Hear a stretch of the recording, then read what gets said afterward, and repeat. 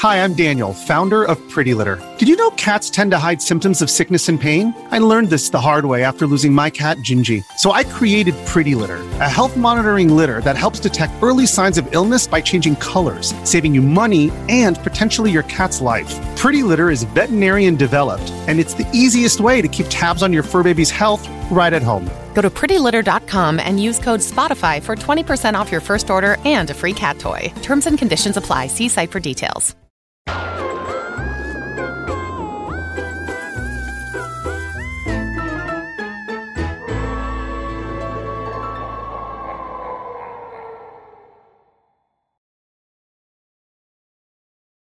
Hello and welcome to Kind of Funny Games Daily for October 7th. I'm your host, Jan Garcia, and joining me is Tim, motherfucking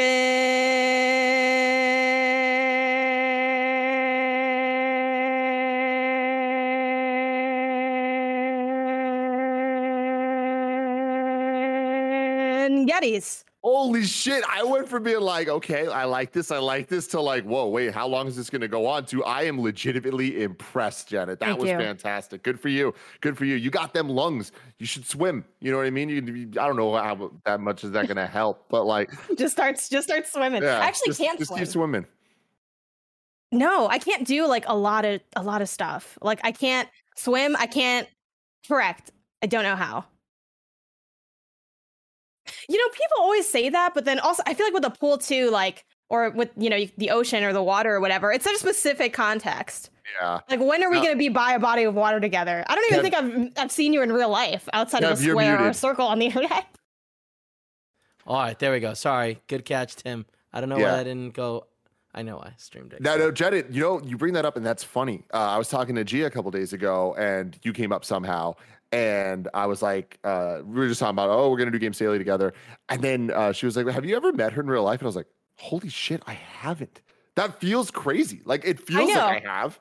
But I think the only kind of funny people that I've met in real life is Blessing. And I remember it's so funny when I met Blessing too, like in person, because he was at the IGN studio for, I want to say it was our Black History Month stream. And like, I remember being like, oh, Blessing's there. And like, I kind of knew him on Twitter and like, you know, we're cordial, whatever. We were mutuals. Like he followed me, I followed him. But then I was like in my head about it a little bit. I'm like, okay, like I'm going to go, you know, this is someone I like really respect in the industry. Like I'm going to try to like say hi to him. Like I caught him in the cafeteria or whatever, not the cafeteria, but you know, like where you eat your lunches and shit. And I was like, oh, hey, Blessing. Like, I just want to, you know, say hi, like, you know, blah, blah, blah. Like you did a great job on the stream. Like, thanks for being here. And it's so funny looking back at that because like now knowing Blessing like way more on a personal level, I'm like, oh, Blessing's like such a goof, like total clown. I was like walking up to him like he was the big cheese so and stuff. Yeah, and the thought of love like it, dude. the thought of talking to Blessing. So, and obviously like with all of y'all, like I have a much closer relationship already. So we'd probably meet and I'd be like, yo, like, you know, great to finally meet in person. But with Blessing, like we didn't have as much of like a casual rapport, so it was like I'm like, okay, this is like Blessing of Kind of Funny. Like I got all like serious and shit, but I was like, oh, it's just Blessing. That is the absolute best. Jen, another thing I wanted to bring up to you is right before we went live on the show, we were talking about the Mario the anniversary Game and Watch thing that you got, and you were talking about the ball mini game, or I guess it wasn't a mini game back then, it was just a game for the Game and Watch, and it reminded me of a couple things that I feel like would be so up your alley if you had the chance to play them. Did you ever play Super Mario 64 DS? Yes, the mini games. The mini games seem like the most Janet Garcia stuff, and then of They're course so the classic good. Pokemon Stadium on the N64. You ever play those mini games? Yep. Kids Club. Yep. Always. Yep. I like hit up Kids Club the other day. It was funny because I was just like sort of in a, I think like a bad mood or like a frumpy mood, and I was just like, you know what, I could use some joy right now. And I have my N64 like pretty easy to set up, and I use the like Eon Gaming has like these little adapters that like make it so you can plug in an HDMI cable. They're awesome. It's like the cheapest thing you can get outside of just having to mod it yourself. And I'm like, I don't want to mod it myself. I don't know how to mod it myself. I don't want to pay someone to mod it. So the Eon, even though it's a little bit pricey, I think it's like $125 or $150, maybe more. But it's still like in that good range if you're like really into these old consoles. So I like put in like Pokemon Stadium, and I'm like, I just want to play some Kids Club. And like my boyfriend's like, are you all right? Are you having like a breakdown? I'm like, it doesn't matter. Pick up your sticks. We're going to toss some snakes. Like, we're going to eat some sushi. I have never in my life, please let me know in the chat, y'all, if you have this experience, because I've played how many hours of that sushi mini game. I could not tell you the currency of that damn game. I forget every time. I'm like, what's the good sushi? Like, this one's worth how much money? Like, I never know. I just start eating everything in sight and hoping for the best. And the CPU always waxes me. The Kevin strategy, yeah. Yeah. Before we get started, favorite kids club mini game in Pokemon Stadium? I mean, I think it has to be the sushi one. It's the most memorable for sure. The sushi one's really good. I like the snake, well, it's not the, y'all know it's Ecans or whoever the hell, but it's a freaking snake. The ring toss one, because I'm really good at it. And I like that randomly too. It'll be like, oh, you get the gold one that pops up and you got to like plan that out. I think my least favorite one is probably the Rattata run, because I just can't. Oh, yeah. I like that enough. one. Also, I was always a fan of that. I got good. the rhythm down. Yeah. All of them shout are out good. to you, Pokemon Stadium. I want a Pokemon Stadium remake. Exactly. Like, y'all out here with the snap, and like the snap, it wasn't really a remake, it was a new entry. Like, it didn't hit. Like, don't do Pokemon Stadium 2 anymore. Like, just do the old one again. But yeah, I digress. All right, let's go ahead and get into it, y'all. Today's stories include Guardian of the Galaxy's dev studio moving to a 4-day work week, Randy Pitchford stepping down as Gearbox Software president, Amazon's reaction to New World success, and more, because this is Kind of Funny Games Daily, where each and every weekday at 10 a.m. live right here on twitch.tv/kindoffunnygames. If you're watching live, you can correct us when we get stuff wrong by going to kindoffunny.com/you're wrong. If you don't want to watch live, you can watch later on youtube.com/kindoffunnygames, roosterteeth.com, or listen later on podcast services around the globe by searching for Kind of Funny Games Daily. Use the Epic creator code Kind of Funny on all Epic Store and Epic in-game purchases like Rocket League and Fortnite to help support Kind of Funny. And to be part of the show, head over to patreon.com/kindoffunnygames, where bronze members or above get to write in, and silver members or above get the show ad-free along with the exclusive daily post show. Some housekeeping for y'all. Thank you to our Patreon producers, Pranksy and Blackjack. Today we're brought to you by DoorDash, Honey, and American Giant, but we'll tell you about that later. For now, let's begin what is and forever will be the Roper Report. It's time for some news. We have 5 stories today. A baker's dozen. Starting with our headlining story, and one of my favorite in the bunch. Guardians of the Galaxy studio shifts to a 4-day work week. This comes over from their official website under their news category. And this is both Eidos-Montreal, which is the studio that's directly developing the upcoming Guardians of the Galaxy game, and Eidos-Sherbrooke will switch to a 4-day work week spread across, of course, 4 days. And I believe the hours are 32 hours. They announced this on their official website, and they had a little FAQ section. So I'm going to read out some of those questions that they sort of ask themselves to conveniently answer and kind of trim it down a little bit. So starting off with just more on this initiative and how the transition will happen. This initiative is another step towards the embodiment of the studio's values, building a healthy, creative, and sustainable work environment for our employees. Currently, our various teams are working on the development of transition plans to ensure success and maintain the highest standards in the industry. In the next few weeks, the Montreal and Sherbrooke studios will be officially closed on Fridays without changing the working conditions currently in place, nor the salaries of employees, thus switching from the 40-hour week to a 32-hour week. Does this mean that the workload of the teams will have to be condensed within 4 days? The idea is not to condense the working hours into 4 days, but rather to review our ways of doing things and our quality time invested with the aim of working better. Above all, we want to increase the productivity and well-being of our employees. Concretely, we want to reduce the time at work, but increase the quality of the time invested, whether it's on a team basis or for the studio as a whole, a promising right balance for everything. We hope that this will eliminate unnecessary time and build efficiency, for example, by reducing internal meetings from 1 hour to 30 minutes. How did the idea and the need come about for Eidos-Montreal and Eidos-Sherbrooke to adapt work schedules?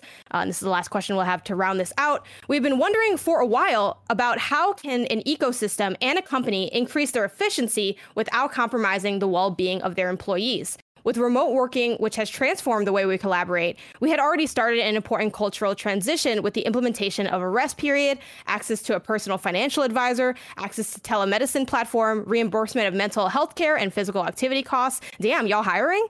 With the various pilot projects all over the world, whether in Iceland in the civil service or other examples of companies operating in technology industries, the results are conclusive. We are convinced that this renewed management of working time will help cultivate the creativity and motivation of teams and become a real driver of innovation and performance. Tim, react. This is a huge deal. This is definitely like the first major AAA studio to do this. There's like so much that goes into it, especially with it being a Montreal studio and how many studios are popping up there.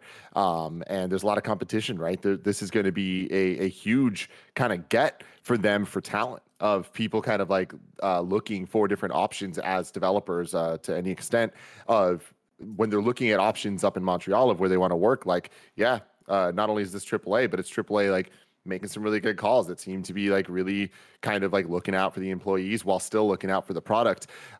It's very interesting. I think at the end of the day, like we talked about this a couple weeks ago when I'm forgetting what the studio was.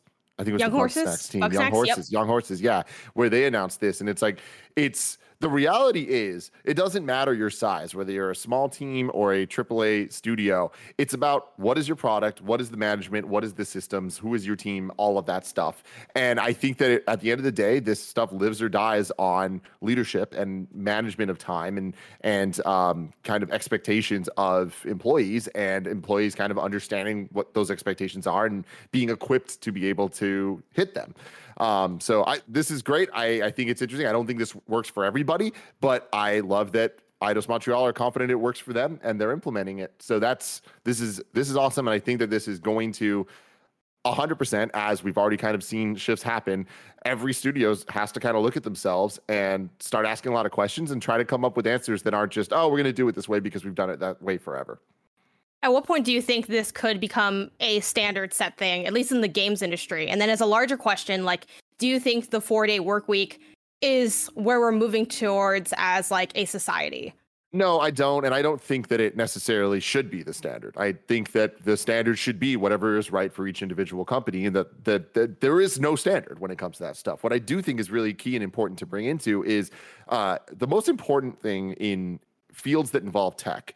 Of course, that includes game development, that includes things like we do, whatever. It's the ability to adapt and not get comfortable. Know that the world is changing around you. That's what tech is, right? It is a constantly evolving thing. And to really like look at yourself and be like, what is the best way for us to move forward? At Kind of Funny, it's what we do every year. That's why we do our Kind of Funny Day, where it's like we kind of look at the last year, shed the things that aren't working, try to implement things that are working, make some changes so that it just keeps getting better and better and more efficient, more optimized, right? And I think that a huge boon for that, it has been the idea of working remote. And when it comes to a lot of these big development studios, that has just never been an option. Period. It was just like you either are in these major big cities or you're not able to work there, and that's not even an option. But because of the pandemic, one of the upsides of everything is it kind of forced everybody in these fields to get more equipped and informed on how tech works, and it made everything easier. And it also forced a lot of systems like the Google Drives of the world and the video conferencing and like so many different messaging systems to improve and to work around creating a system that works for remote work. So because of that, so many factors and so many things are being cut away, and we've kind of had the last 2 years to iron out some of the wrinkles. It's not perfect yet, but it is way better than it used to be. And I can say this as a confirmation that going forward, Kind of Funny will always be hybrid in some form. Even when we have our new studio, like we are still coming up with ways to be able to work with Janet, who's down in LA. And that has been like a core tenet of the vision of where our company's going, because why would we not do this thing? And we used to be vehemently against that for different reasons, mainly chemistry, mainly like we wanted to have the in-person vibe and all that stuff. But the world forced us to create vibes, just like we talked about at the start of the show. I've never met you, Janet, and I feel like I've known you for years. Like, it's fine and it works, and this shows the quality's all there. That I can speak authoritatively for what that means for content creation. There are people that can speak authoritatively for what that means for game development. And I think that Eidos-Montreal, what they're saying here, it's not just them deciding to do this. It's them explaining why they decided to do this in this article that I think is the key element. People over there get it. People over there are understanding what they need to do for their product and with their team. And this seems like the answer. We'll see in a couple of years. But at the end of the day, while I'm not sure that this is necessarily the answer, I do know that this to me proves that the leadership over there is willing to adapt. And they're trying trying and they're going to experiment. And in a couple of years, we'll see where they're at. I'm hopeful though. Yeah, I like that you brought up the pandemic and how it's impacted the way we work. I feel like we see this in so many examples, whether it's like professional or personal, but when life forces your hand, you will find a way. I think like human beings are incredibly resilient. And it's like, if people would have been asked like, oh, would you go like full remote with your company? I think a lot of companies would say no, but like the options are you either do this remotely or you don't do this at all. So they're like, we're going to figure it out. And then for the most part, everyone did. Obviously, definitely a lot of businesses really suffered. So I'm not pretending like, oh, this improved work everywhere, because we've seen so many instances of, issues pop up, especially just in different industries with like, God, I'm blanking on the term now, but it's not mandatory worker. What is it called? Essential workers, where it's like, oh, suddenly the retail people that no one ever seems to care about Target's now an essential business, and figuring out all that stuff. But for me, I do think we are moving towards the 40-hour work week as a whole, the 4-day work week as a whole, as like humanity. I don't know how quickly we'll get there. I don't think we'll get there in my lifetime. And obviously some fields are different. Like the idea of being like a single content creator and working 4 days, I think that is kind of feasible, but it's weird because then you'd have like less stream. You'd inherently be locked in a way that I think maybe isn't conducive to some of the elements of how people create in our industry. But I certainly think across the board, like we've seen so many studies of people being more productive, happier with a 4-day work week. I actually jumped to this article written by cultureamp.com that just sort of broke down like the history of work, at least like in the United States, and how there used to be an 80 to 100 hour work week like in the 1800s, which is like impossible. Like I can't even fathom that much work. And it wasn't until like, factory work and all of that sort of ended up popularizing the 40-hour work week. Like I think people forget that we didn't just, the 40-hour work week didn't just exist. That was a movement pushed by workers and businesses and legislators, and it became standard. Like that, the reason we have those 40 hours, like they come from somewhere. It's not just, oh, this is the end all be all. And I think, a lot of time has passed over, the passage of time, and it's a different world than it was in 1940, but we're still using the same standard time. And I think that could at least use some re-examining. And I'm glad that studios are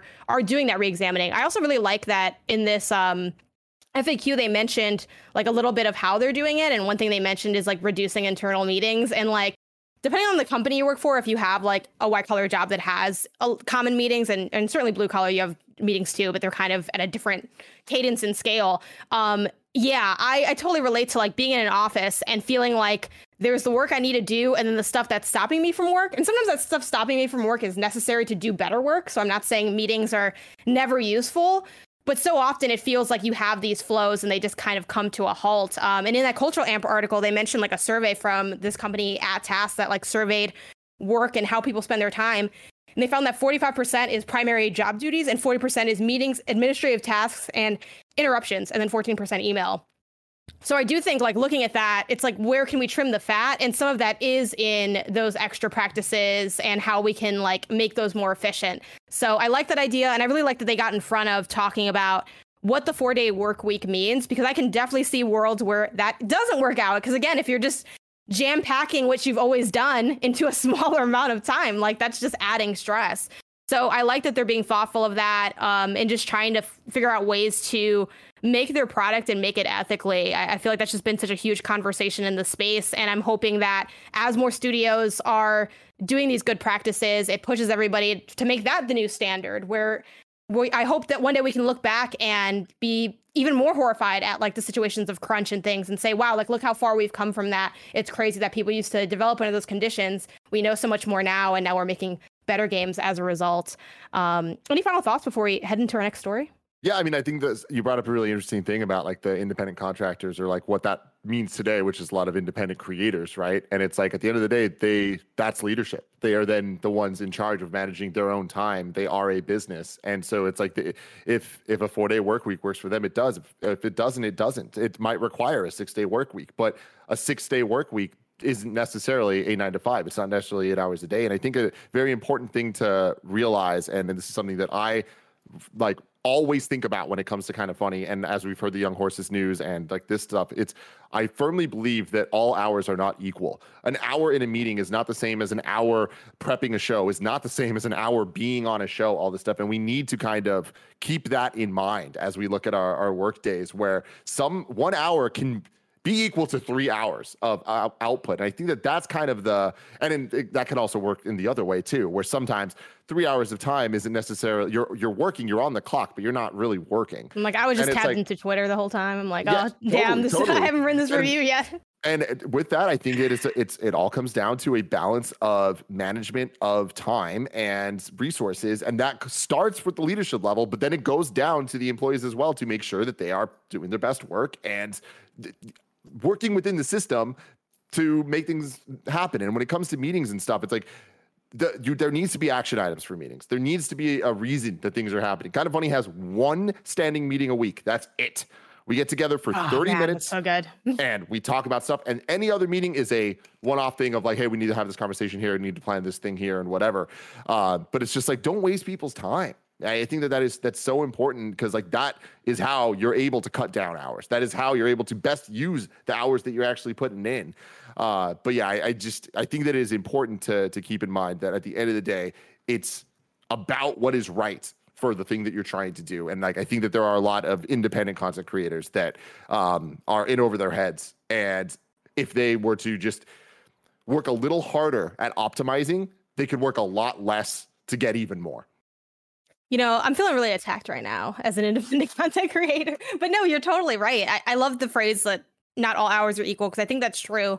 And something that I try to remind myself as I look at my own hours and start trying to like log, okay, how much time am I really putting into things? And then what kind of work week do I want to gun for hours wise? How many days off do I want to have? And what am I doing with my time? And it's like such, like, you know, and obviously we work in a very specific industry that like might not be relatable to a lot of people listening, but it's like having that self-awareness as like a freelancer of sometimes my workday does include like this big break of time or running some errands or taking a nap, so that when I wake up and I do my stream or I do content, y'all get my best self, my rested, ready to go self. And like, that is part of my workflow, like taking those breaks and being prepared and showing up and giving it your all at every piece of content that you do as much as you possibly can. Yeah. And I think too, like, that kind of dips into like the, I guess, unconventional work structures too, where you can have a 6-day work week, but not even work 40 hours. And I think like part of that definitely plays a role. I saw someone in chat say this could have been an email, and that is so true. Yes, there are a lot of meetings where it's like, is this here because we need it here?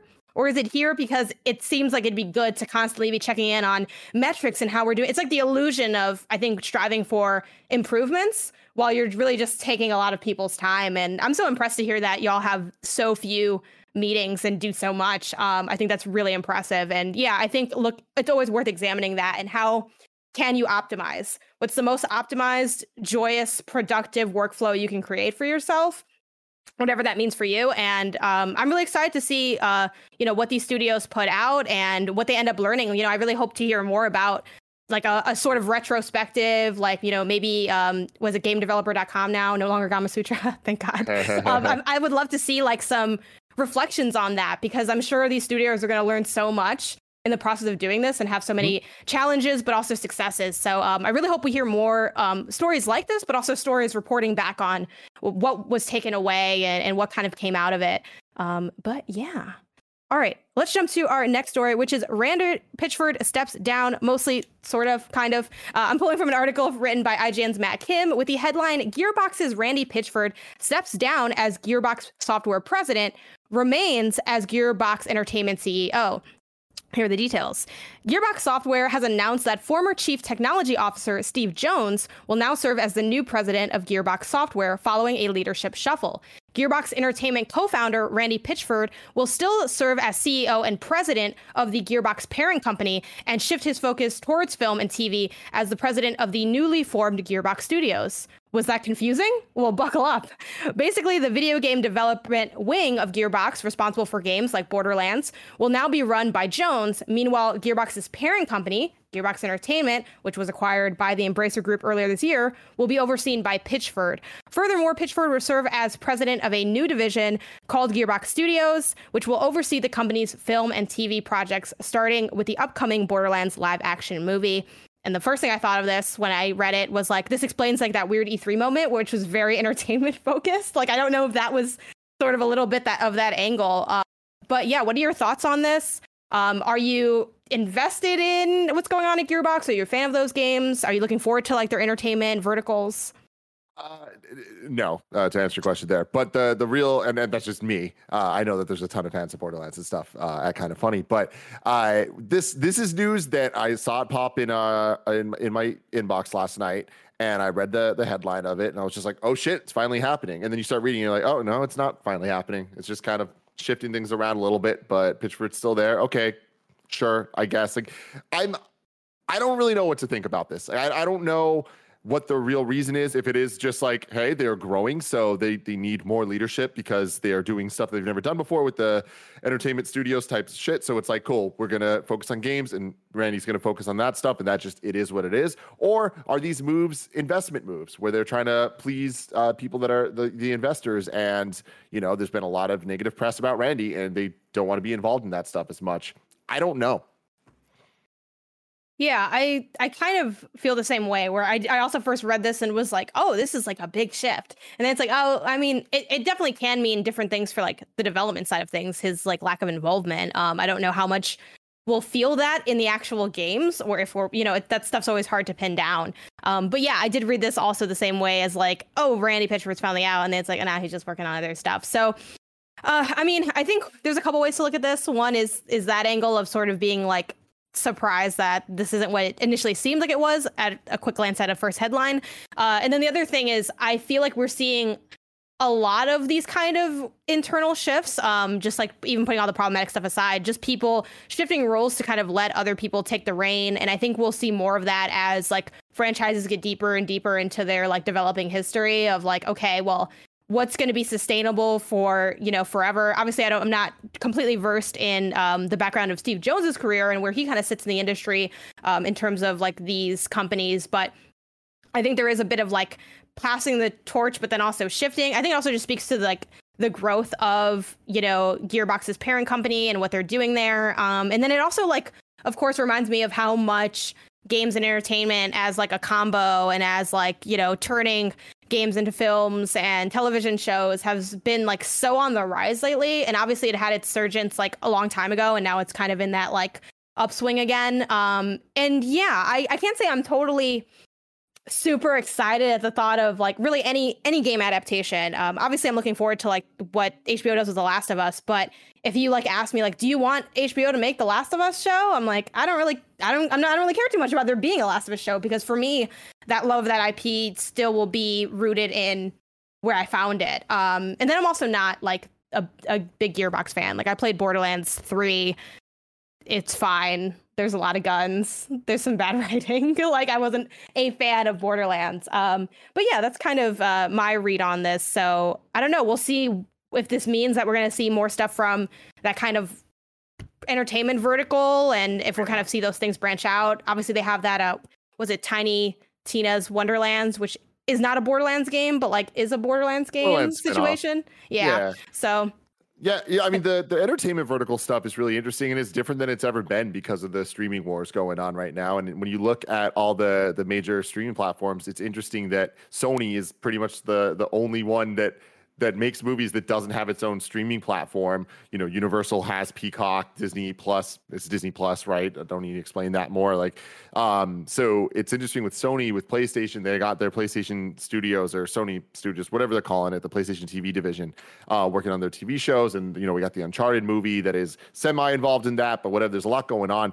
I am of the standpoint of like, I don't need video games to be made into movies or TV shows, but I think that they totally can work. I don't think that they have worked yet, but I think that they have more than the potential to. Like comic book movies didn't work until they did, and then they did. That's so true.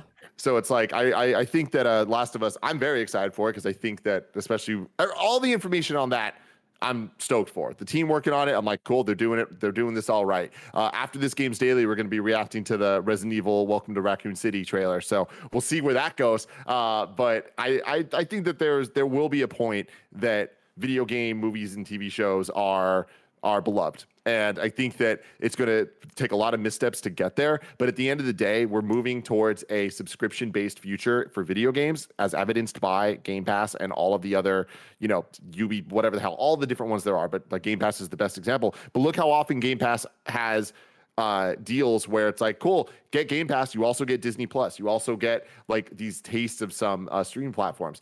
You've got to imagine the ultimate goal is these companies being like, hey, get this one service that allows you to get video games and movies and this and that, whatever. So it's just The Last of Us Live. It's inevitable future.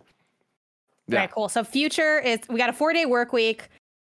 Game media is good now, media based on games, and we have even more streaming platforms to choose from, and they're all weirdly bundled. And Amazon is making games, and the games actually are good, which we're already kind of in that future a little bit, which brings me to our next story, which is Amazon's new CEO flexes a bit after New World's receptions. For this, I go to GameSpot's Eddie Makuch with the headline, Janet, New World CEO. Janet, no. I need to stop you. I need to stop you right there. Congratulations on the best segue you ever did. I'm a huge segue fan. Oh, thank you. That was seamless. That was so good. Every once in a while, it just works out. And you made that work so good. So congratulations. It really does. You set me up. You tossed it, and I just knocked it out of the park. You did. It's that rapport. It's the Garcia Getty's Information Squad rapport. You can only get it here. Exclusive to Kind of Funny. New World headline. New World CEO has a message for people who doubted Amazon. Speaking Tuesday at a GeekWire event, as reported by Bloomberg, Jassy acknowledged, who's like the CEO, acknowledged Amazon's struggle in the world of video games in recent years. He even specifically referred to a previous Bloomberg story about Amazon's shortcomings with regards to gaming, which I think is kind of funny when you think of like Bloomberg reports on them throwing shade at Bloomberg. So anyway, I digress. Continue with the article continues. There were a lot of articles written, people saying things like Amazon knows how to build everything but games. Why can't they build games? Jassy said. It takes a few before you find a hit or several, but they didn't lose their resolve. Amazon's shooter Crucible was one of the company's failed gaming endeavors, while Amazon also canceled a game called Breakaway. The publisher was going to make a Lord of the Rings MMO 2 before it fell apart as well. You're going to have some games fail spectacularly, Jassy said in the same speech. Jassy mentioned that he believes video games could become the, quote, largest entertainment category over the long haul, Bloomberg reported. Amazon's founder and former CEO, Jeffrey Bezos, has also addressed New World's success. He said on Twitter, after many failures and setbacks in gaming, we have a success. So proud of the team for the persistence. View setbacks as helpful obstacles that drive learning. Whatever your goals are, don't give up, no matter how hard it gets. Thank you, Jeffrey Bezos, for that. Inspiring as ever, Jeff. But there we go. That is sort of their reaction to New World. Have you played New World, and are you surprised by the positive reception of New World so far? I have not played New World. I am very surprised by the positive reception to it. But I am only surprised because of how out of it I am. I remember Andy's been talking about this for a long time, and like he kind of called this one where he's just like, I think this one's going to be a big deal, and boom, here it is. People are loving it, and hey, at the end of the day, I hope that the shit succeeds. It's like the same shit as all the people that when Google Stadia was announced, and everyone was just like, fuck this. It's like, you should want this to work. Like, why are we trying to hate on these ideas and like this stuff that's pushing stuff forward? Like, come on. And then inevitably when it's not good, it's just like, oh, I told you so. It's like, that shouldn't be the attitude. We should want this to be able to exist in addition to how we're normally playing games already. Like, it only makes things better. But this is an example for me where it's like, yeah, Amazon has so much money. They have so much ability to do interesting, cool things. And especially with them owning Twitch, like there is potential for them to enhance the Twitch experience and make interactive games that are with streamers and people consuming the being in Twitch chat and all that stuff. It's like there's so much potential for cool stuff, as well as potential for classic style games like MMOs that they're doing a great job with now. Like that's very cool to see. I hope they continue to succeed. Yeah, I also was in the same boat where I haven't played, like it's just not my genre really. So the chance of me playing an MMO, it's like I'd have to have like a nice window of time where I could really dig into it and give it a fair shot. I'm still kind of looking for a way into that genre. And then let alone like the Amazon involvement, I'm like, oh, they haven't like done anything in a really long time that was, super worthy of attention. So for this to kind of drop, and for me, I also like wasn't in tune with it, where I wasn't hearing the rumblings of people sort of calling that it'd be good. So when it came out and everyone was like, oh yeah, it's so good, like, we were like squatting up or whatever. I don't play MMOs, so I don't know any of the terminology. We're out there. We're doing the thing, having an adventure, I guess, right? Something like that. I was really surprised by how well it's doing. So yeah, this could be, the start of something big for that vertical. And someone in the chat, Errol, mentioned on the Twitch chat, people don't want corporations controlling everything, I guess, like big corporations, sort of in reference to the reaction to Google Stadia and maybe like some of the reception to Amazon. I think that's kind of twofold. Like with Google, it was definitely people were like, this is going to suck. It's not going to be good. And it's not the right time for it. There was sort of a pushback to the idea, in my view, more than like it being Google. I think with Amazon, it's more of a reaction to what they've produced, where they haven't really done anything until now. And then also a combination of like, there are plenty of people who aren't a fan of how massive Amazon is and Amazon's practices and all these other hang-ups that you might have with the company. But I do think in reference to the idea of not wanting like big corporations coming in and like getting a stronghold, I mean, Microsoft and Xbox, right? Like they weren't always like, a lot of these companies weren't always just making games. Like they started from other places. I mean, even Nintendo wasn't originally making video games. They kind of broke into that market, and now that's their core identity.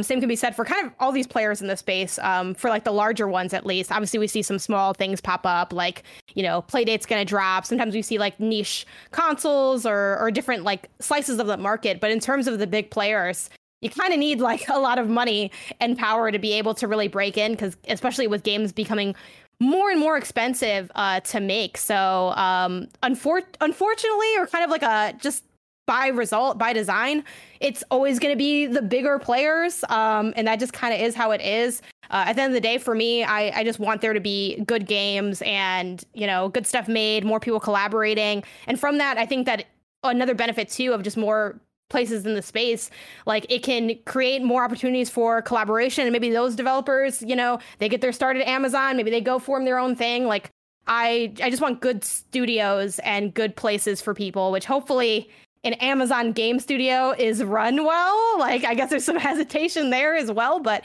I just want the games to be good. And, hopefully all the other stuff falls in line as well. Absolutely. Well said. Yeah. All right. Let's go ahead and take a quick break and hear a word from our sponsors. This episode of the podcast is brought to you by DoorDash. Picture this. It's been a long week. You're glued to your couch. You're in your pajamas. In fact, you haven't seen your real clothes in weeks, and then it happens. Your stomach rumbles.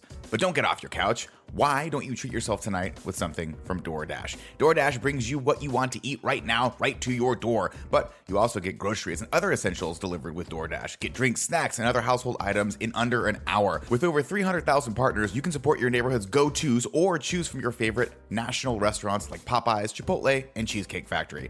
Snowbike Mike loves DoorDash. He loves nothing more than getting his iced chai lattes delivered to him every morning so he can be fresh and ready to go for the day's work. For a limited time, our listeners can get 25% off and zero delivery fees on their first order of $15 or more when you download the DoorDash app and enter the code GAMES2021. That's 25% off, up to $10 value, and zero delivery fees on your first order when you download the DoorDash app in the App Store and enter code GAMES2021. Don't forget, that's code GAMES2021 for 25% off your first order with DoorDash. Subject to change. Terms apply. We are also brought to you by Honey. I'm about to blow your mind. Did you know there's a wrong way to shop online? I got news for you, buddy. If you're not shopping with Honey, you've been doing it wrong. Honey is the free shopping tool that scours the internet for promo codes and applies the best ones it finds to your cart. Honey supports over 30,000 stores online and is super, super easy to use. Say you're shopping on one of your favorite sites and you go to checkout. The Honey button will drop down and all you gotta do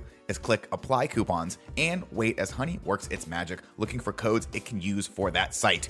If it finds a working coupon, you'll watch the price drop. Kevin and Tim use Honey all the time, especially now as we're ramping up the new studio. They're never not shopping online without Honey because they like saving money, and I like when they save me money. It's great. If If you don't already have Honey, you could be straight up missing out on free savings. It's literally free and installs in a few seconds. And by getting it, you'll be doing yourself a solid and supporting this podcast. We never recommend something we don't use here personally, so get Honey for free at joinhoney.com/games. That's joinhoney.com/games. We're also brought to you by American Giant. American Giant does a lot more than make the greatest hoodie ever made, which is already kind of a big deal. That's why they produce everything in America, with the added bonus of getting to obsess over every single detail of their clothing at every step. American Giant began with the belief that local makes better, every detail matters, and the clothes you wear every day should be beautiful and durable. The folks over at American Giant call themselves that because they know the power of supporting local manufacturers, communities, and workers. Tim is a hoodie fanatic, and he swears by these American Giant hoodies. He loves this company, and you will too. But hey, guess what? They didn't stop at the greatest hoodie ever made. They expanded well beyond it, continuing to revolutionize your everyday wardrobe and leaving things better than they were before.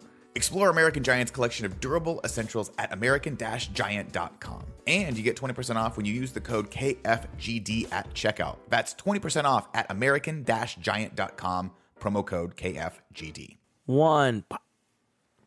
Yo, and we are back. Let's talk about PlayStation top downloads for September.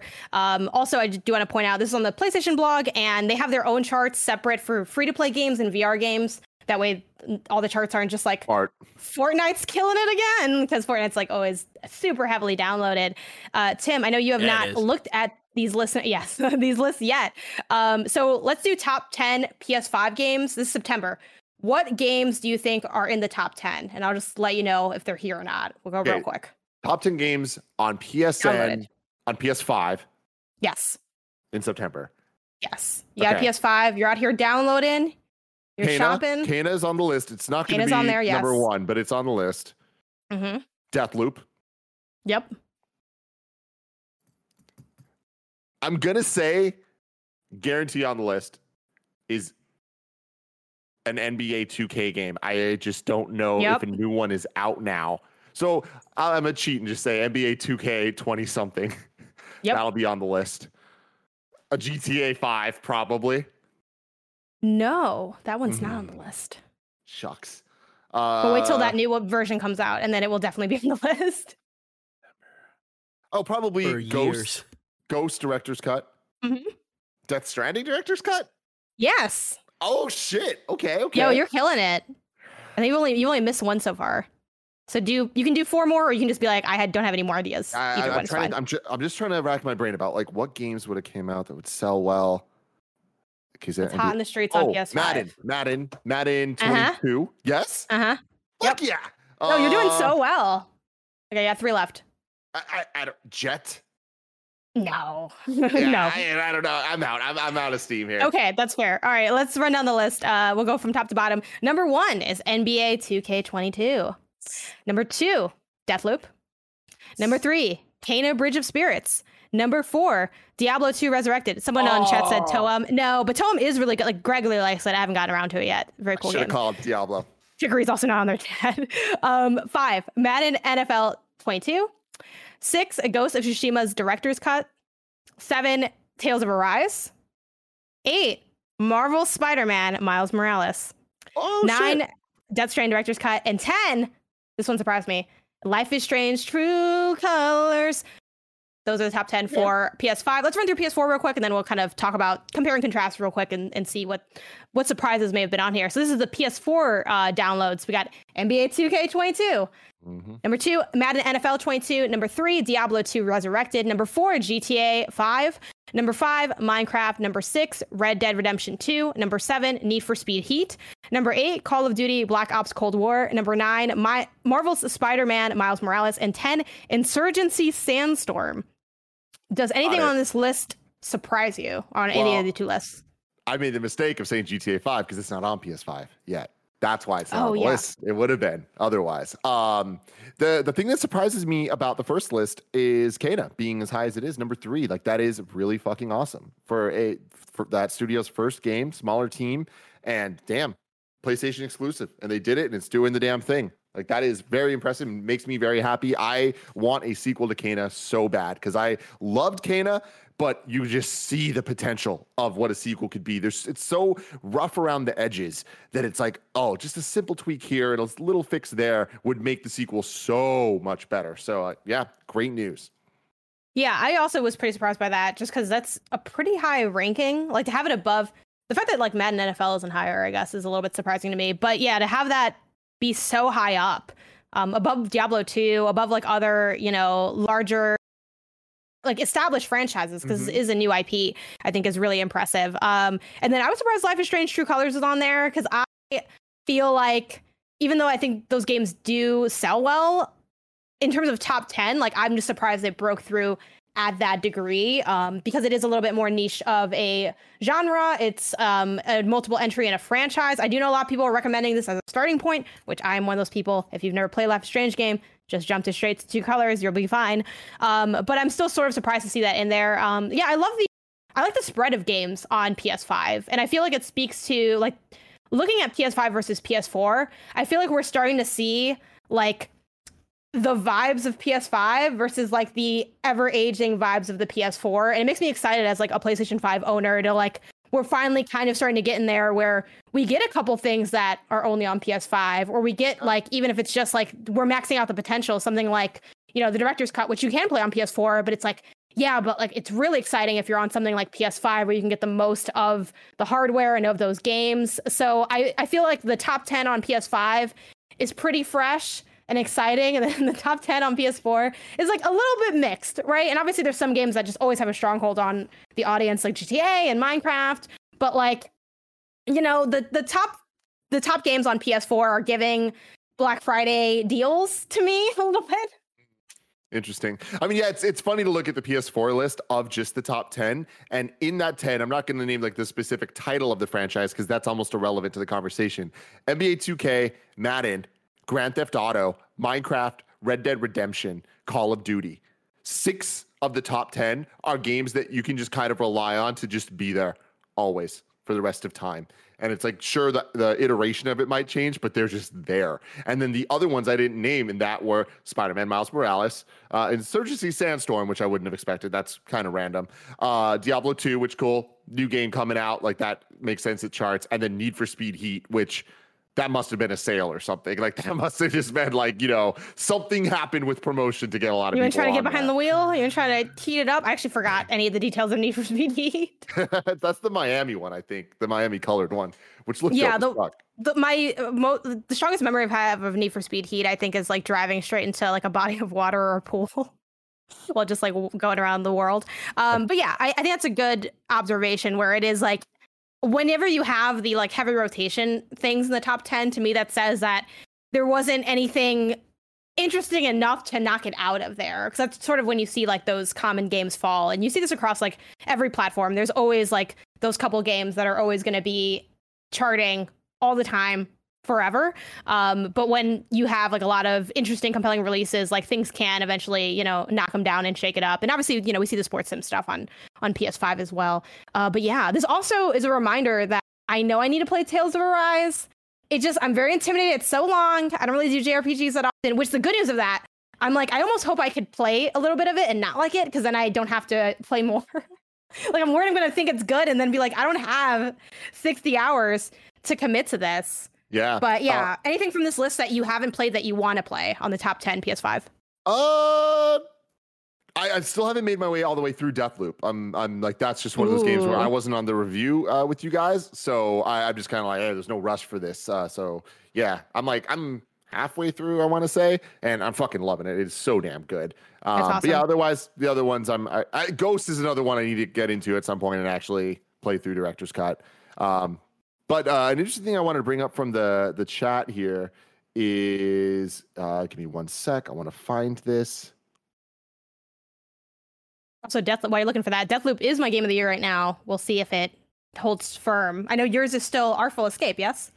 It is Artful Escape, but I want to give a major shout out to Halo Infinite's multiplayer, which is a transformative experience that brings me back to being 13 years old, but modernizes it in a way that I'm just like, holy shit, this is so much damn fun. But yeah, I so far and I'm not expecting the campaign to blow me away at a game of the year standard. So Artful Escape would still be my number one. I am still looking for this. I'm sorry, I'm not going to give you credit for saying it, but somebody in the chat was like, it's interesting to look at the PS4 list, and it starts to feel last gen. Like we're finally at a point where the PS5 list and the PS4 list like is showing why a PS5 matters or why next gen is here with things like Kena and Deathloop. So pretty cool. Yeah. And like even the director's cuts, which I that's kind of cheating, but it's like that's what the Switch did to succeed for so long as well. You do what you need to. But this is just going to continue to just get heavier and heavier with PS5 exclusive titles, and that's pretty cool. Yeah, I feel pretty similar. That's kind of something I voiced like near the top of like at least this segment, where it finally is starting to feel like we are getting there. Though having a PS5, I will say like I'm totally obsessed with it. Loved it since day one. Don't want to go back in any way, shape, or form. Even just the design, which I know is like still contentious and like it is kind of ugly, but like I like that it's just like a tall, kind of weird looking contraption, little skyscraper on my desk. Like one time I had to swap that out for the PS4 because I need to like upload a save or something. And I'm just like, oh, like it just looks so like dated now. I'm like, I don't want anything to do with this thing. Loving my funny. PS5 and cannot wait to have this, the full generation with my PS5 and all my consoles. Edwin Rivera in the chat was the person that said it. So thank you. Good point. Yeah, shout out. All right. Speaking of sports sims that are always ranking, let's talk about one sports sim that might have a new name. EA is exploring the idea of dropping the FIFA name. This comes from Tom Phillips at Eurogamer. The article reads, future FIFA games may give up the rights to use the FIFA name, EA has said. In a recent blog post, EA mentioned it was currently exploring the idea of renaming the franchise. This means we're reviewing our naming rights agreement with FIFA. EA Sports boss Cam Weber said, which is separate from all our other official partnerships and licenses across the football world. In other words, FIFA 23 may be called something else next year, though expected to still contain the same wide array of licensed clubs and footballers. EA specifically called out the various leagues it has exclusive rights to, such as the UEFA Champions and Europa Leagues, Premier League, Bundesliga. Don't expect those to go anywhere. And I realize that some people also... I feel like people know this and it's common knowledge, but like FIFA as a name, like you might be wondering, oh, where does that come from? It's the federation, right? That exists to govern football and to develop the game around the world. Like it's like how NBA 2K, like the NBA is a thing that exists outside of games. It's that kind of situation. Yeah, this is, well, first of all, Tim, I know you're not a FIFA boy, but any surprised by this? Do you think it'd be weird to have it be a different name? I do think it'd be weird. I don't think it'd be the end of the world. I think the name recognition does go a long way with FIFA, but I think that the majority of FIFA players, it doesn't matter what the game's called. They know what it is. They know where to look for it. And it's like they're going to just buy it. It's not like, I doubt there are many people like walking into gaming stores being like, oh, I guess I'll get this FIFA game that I know nothing about, that wouldn't just walk in and be like, oh, I guess I'll get this, whatever the fuck else they call it, the World Cup game or whatever. I don't know. I have no idea what they would call it. But it's funny to look at the stuff and like the licensing of sports and all that, where it's like, cool, we have, NBA 2K, we have NFL 2K, or at least we did, whatever. And then we just have Madden named after John Madden. Yeah. Yeah, that is interesting. That is funny. But like, that's like that's so iconic in Madden though. Like, when I first started, I actually did play Madden for a while. I feel like most people don't know this about me. I played around like Madden 03. I was really heavy into. I think that was the one that was on the GameCube, but just whatever year it was, y'all, and you'll figure it out. But yeah, I played a lot of it because my brother was really into it, and he's like, I need someone to play with me, and I'm like, all right. And we started with like a huge gap of skill between us because he actually knows football too. So it's like, well, obviously, knowing the sport makes it easier to be good at the sim of it. And I would just start out like I'd ask Madden everything, man. I didn't make one call when I first started. I didn't make one call myself. I'm like, you already know. It's basically like I was just kind of like a slightly more advanced, but also worse CPU essentially. I'm like, I'm just asking Madden. So funny. What to I do. Love that. I mean, I'm right there with you. Yeah. For me, it was Madden 04, but yeah, same idea. My friend would play, and I'd play with him, and I'm like, I don't even know what the fuck I'm doing, but it was fun. Yeah, it was, and like we just, in a nice way, something I recommend to everybody who might have like skill gaps in your household or with your friends, like just have. And this only works if like everyone isn't like super egotistical, but just have them pick like a way better team. Like that's how we started off. Where my brother had like a really, really like the lowest level team you could have. And I had like the superstar, all-star, like best team in the league. And then eventually, as I got better at the game, we're like, okay, now we can just pick whatever team. Like, you know, I would be like the Oakland Raiders like all the time. Like I still remember, I have so many fond memories of that game specifically of like, because my brother was better than me, and like having that moment where I'm like, okay, your quarterback just got injured, like you're fucked now, I got this. And then I remember it was like a Thanksgiving, we were like getting ready to go to my cousin's house, and I'm like, I'm gonna win, it's all set up, you got an injury, like I'm good. But then my mom's like, oh, I have to braid your hair to go to your cousin's house, like, you know, I would have won. And he's like, technically we'll never know. And I'm like, oh, you're right. Love that. Yeah, pain, so much pain. See, nowadays we could just suspend the game or something and wouldn't have these problems. But exactly, that was my one and only delve into the American football side of things. But I've been playing FIFA since I think FIFA 2016 was the title that I got into. I do think it'd be weird. I feel like it might hurt sales potentially. Like I wonder how much of this is we're wondering if we care about having this name, and we're wondering if we want to spend the money that it takes to keep this name. Like how I'm sure, you know, money always plays a role in everything, even though no one ever talks about it because it makes you seem like kind of shysty, even though it's a business. But I hope they keep the name. I feel like I can't imagine it being called anything else. And I know, like, well, there's that old saying, right? A rose by a different name. Is it would it smell as good or does smell as good? I actually don't remember. It's kind of important to the analogy. But I don't know. But I'm going to go with wood because wood. That makes it. It would I smell love good. that. I love that. It sounds so that part's shit. true. Mm-hmm. But yeah, I just know though, if they ever do, oh my God, someone in chat said it was the milkman said fake injury simulator 2023, hilarious and very accurate. There's a lot of floppers in soccer, but I do know that if they do change it for next year, oh my God, you know, rip to the GameStop employees where people are going to come in and they're going to be asking, hey, do you guys have the new FIFA? And they're going to say yes, but it's not called FIFA. And like, I just hate that they're going to have a conversation all the live long day.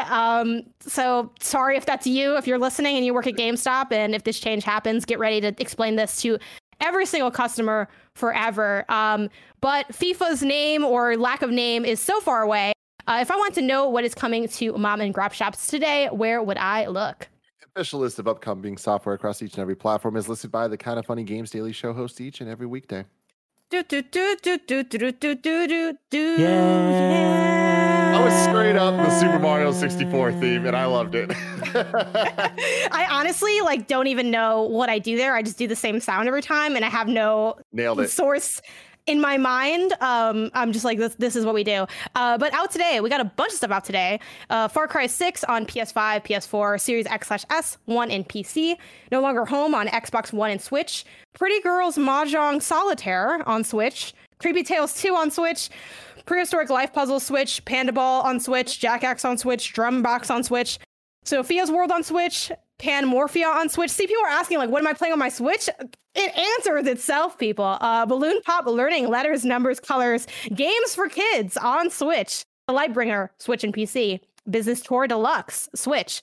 The Marauder Chronicles Curse Over Valdria on Switch. Lotus Bloom on Switch. Infinite Corpse Cyberpunk card game on Switch. Game Beast on Switch. Age of Darkness Final Stand on PC. Whisper Trip Chapter 1 on PC. And Blade of Darkness on PC. Also, I pulled this from Kotaku's what's out this week whenever I'm doing this, as most of us do.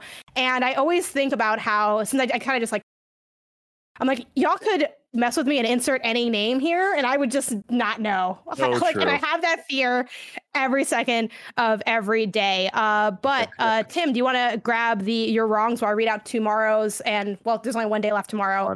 Who the hosts are? It's me, and it's Blessing. Hey. That's Friday. And if you're watching live on Twitch, what do we have coming up next? Coming up next, we are going to live react to the Resident Evil Welcome to Raccoon City movie trailer, and then it's another one of the big ones. Metal Gear Solid 3 stream with Barrett, Courtney, and Blessing, and Mike. And I think that's it. I'm not sure, but stay tuned. It's going to be fun. Dope. And then you're wrong. Nanobiologist writes in with the only thing saying PlayStation TV studios called PlayStation Productions. There we go. Thank you for very much. That insight. An almost completely flawless run. So yeah, make sure you catch that stream and subscribe to youtube.com/kindoffunnyplays if you end up catching it later and not live. This has been Kind of Funny Games Daily. We're each and every weekday live right here on twitch.tv, Kind of Funny Games. We run you through the nerdy news you need to know about. We have a Patreon post show for those who are subbed at the silver level of patreon.com/kindoffunnygames. So stick around for that. Otherwise, until next time, it's been our pleasure to serve you.